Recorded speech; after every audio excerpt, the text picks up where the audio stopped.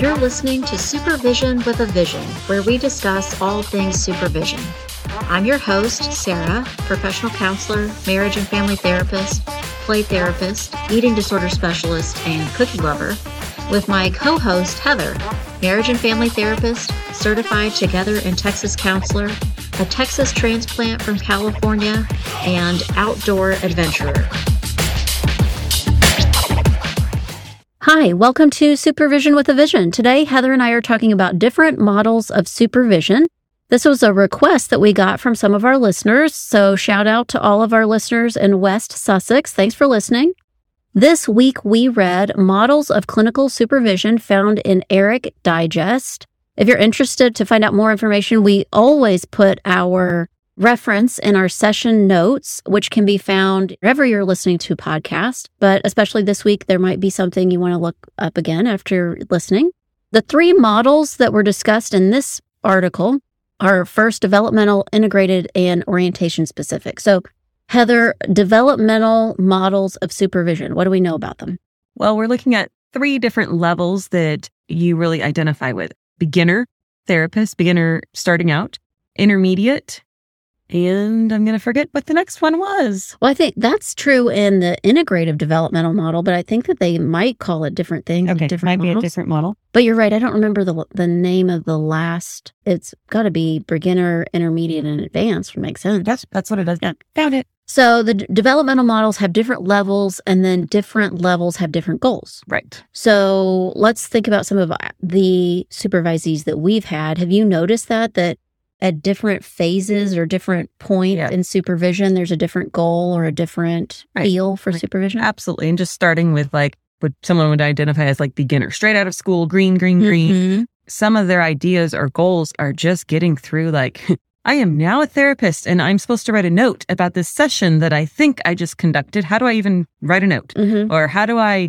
prepare for a session with a parent? When I'm supervising somebody at the obvious different levels, I have to help myself get ready. Do you do that? Yes, I have to, because I get like, okay, where are they and what do they actually need in this moment? Like, where are they right now? Right. Like if you're going to meet with someone who right out of school, do you have to kind of get yourself ready and go, okay, I can't expect that they know these things. Right. I can't expect that they feel comfortable. Right. I mean, I've had some newer supervisees lately where they don't even know like the different formats we can use for notes. Oh, the different, so like true. They don't know if they only learned what they learned in school. They don't have any other They know the experience. one model because that's what they've done before.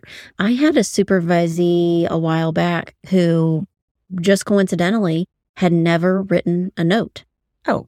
Their practicum internship site, same place. And at that agency, they didn't write notes. Oh. So she got all the way through school and had not ever written a note. That would be scary. Yeah. I mean, that's what you're saying, that based on your experience or what you've been presented, that's what you know. Right. And I think that would need also more guidance, right? If you've never written a note before, there's going to be probably a way that you would prefer your supervisees to write a note. Might look different than how I prefer mine write a note, but also maybe where they're doing their hours. If they're not in private practice and they're at a location, there might be requirements there that they need to do it a certain way. Oh, so you're saying that you're thinking about a very beginner counselor and that they're going to be getting information and experiences from more than just you. Right. And so you're going to be thinking about that and trying to help them piece all of that together. Right.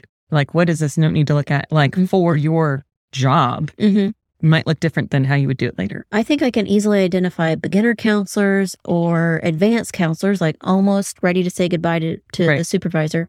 How do you notice or identify an intermediate counselor? I think usually when you see that shift, when there's not so many questions about like, how do I do therapy or how do I do this? And the shift happens to maybe they start to understand a little bit more about their role in the room with the client, or they're like, I was thinking this because of this past situation with a different client. Like they're starting to like weave things together, but they still need guidance on like the step by so what's next. Yeah. But they're not asking specifically like, I have a 12-year-old boy coming in. What do I do now? Right. I think it's the integrated developmental model. We also read about the Ronstadt and Skolvholtz model, but I do think, if I remember correctly, quite a few of these models describe that intermediate phase as the supervisee or counselor starting to actually get a little ornery. Right. Like they might rebel.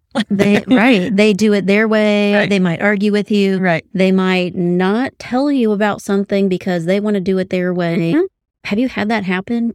I've had a little bit of like pushback when I've said, well, make sure you follow up. Oh, I don't need to do that. It's not required at my site. Not required at my site. Yes. Okay. Well, that's okay that it's not required at your site. Yeah.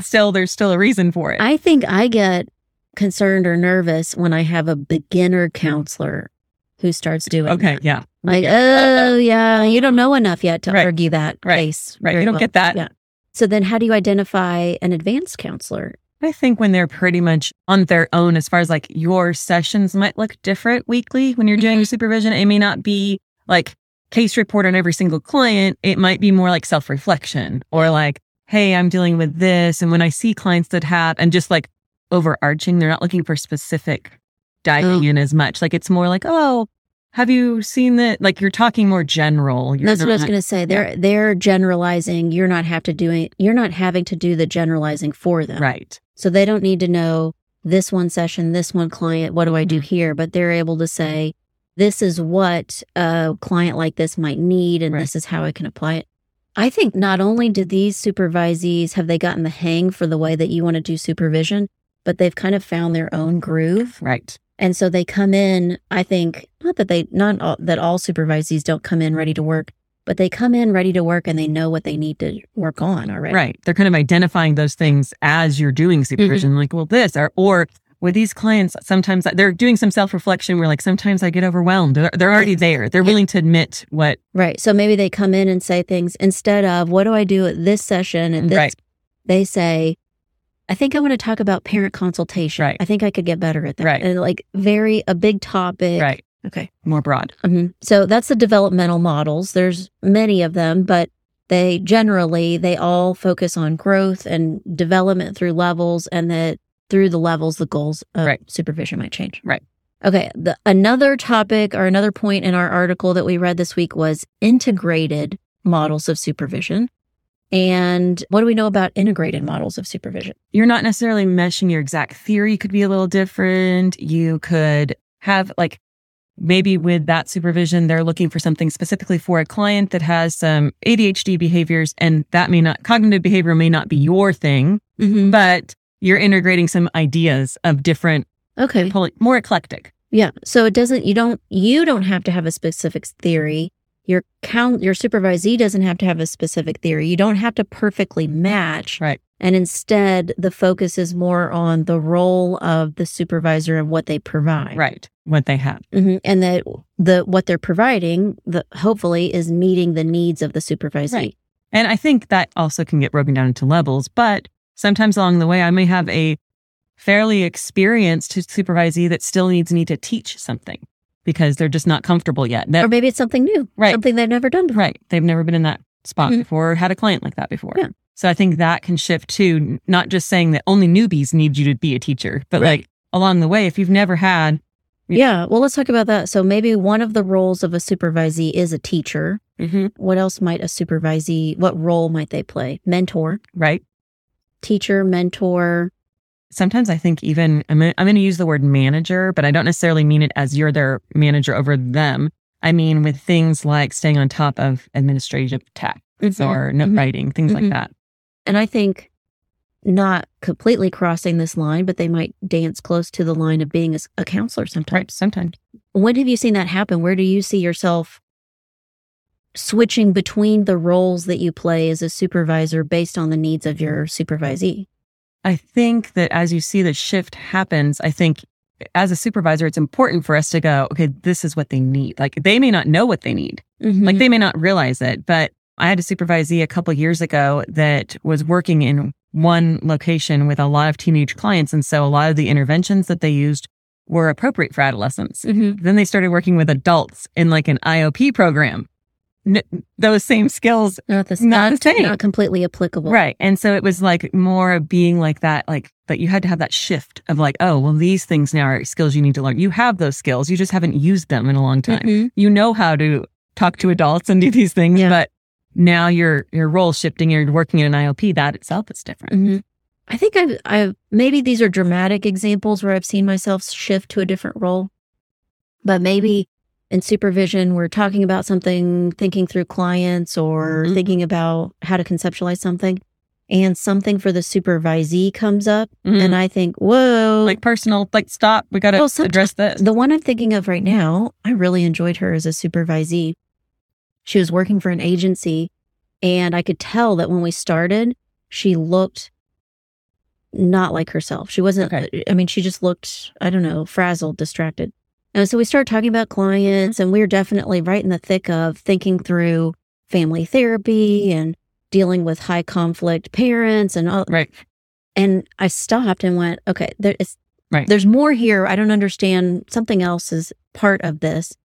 And she described a lot of stress that she was having and a lot of being pulled in different directions because of her job. Oh, okay. And I went, oh, yeah, let's stop. That's important too. That's you stop and address that. Right. That, not, we can include that in supervision. We don't have to say, well, that's not about a session, and so we're not going to talk about it. It is about, it is supervision.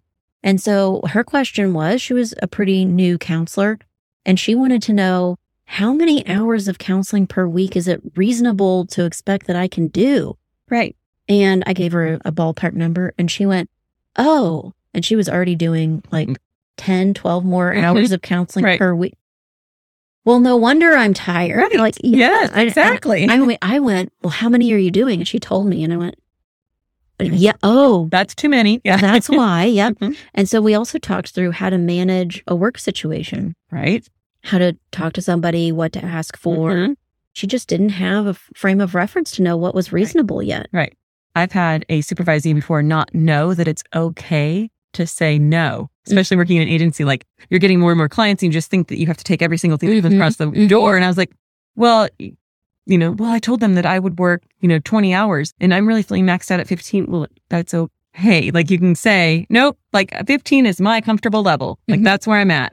But I think often, depending on where you're at in your development as a counselor, that could feel very different. Like, that could feel very I think it is tricky, because I'm thinking about people that I've managed and not supervised, that what was comfortable for them was not reasonable. Right. Or reasonable for the agency. Yeah, you need it. So, if you're a full-time counselor and you're telling me you can see 5 clients per week. Well, that's not helpful. I'm sorry, that's not reasonable for us. That's not something that we can. So it's a complicated thing to know how to handle, how to speak up for yourself, how to know what's reasonable, how to ask for what you need. Yeah. So in those cases, I felt like I moved from talking about client conceptualization to something in between a mentor or a counselor. Careful not to cross the line of being a counselor, because we didn't start talking about her own therapy. Right.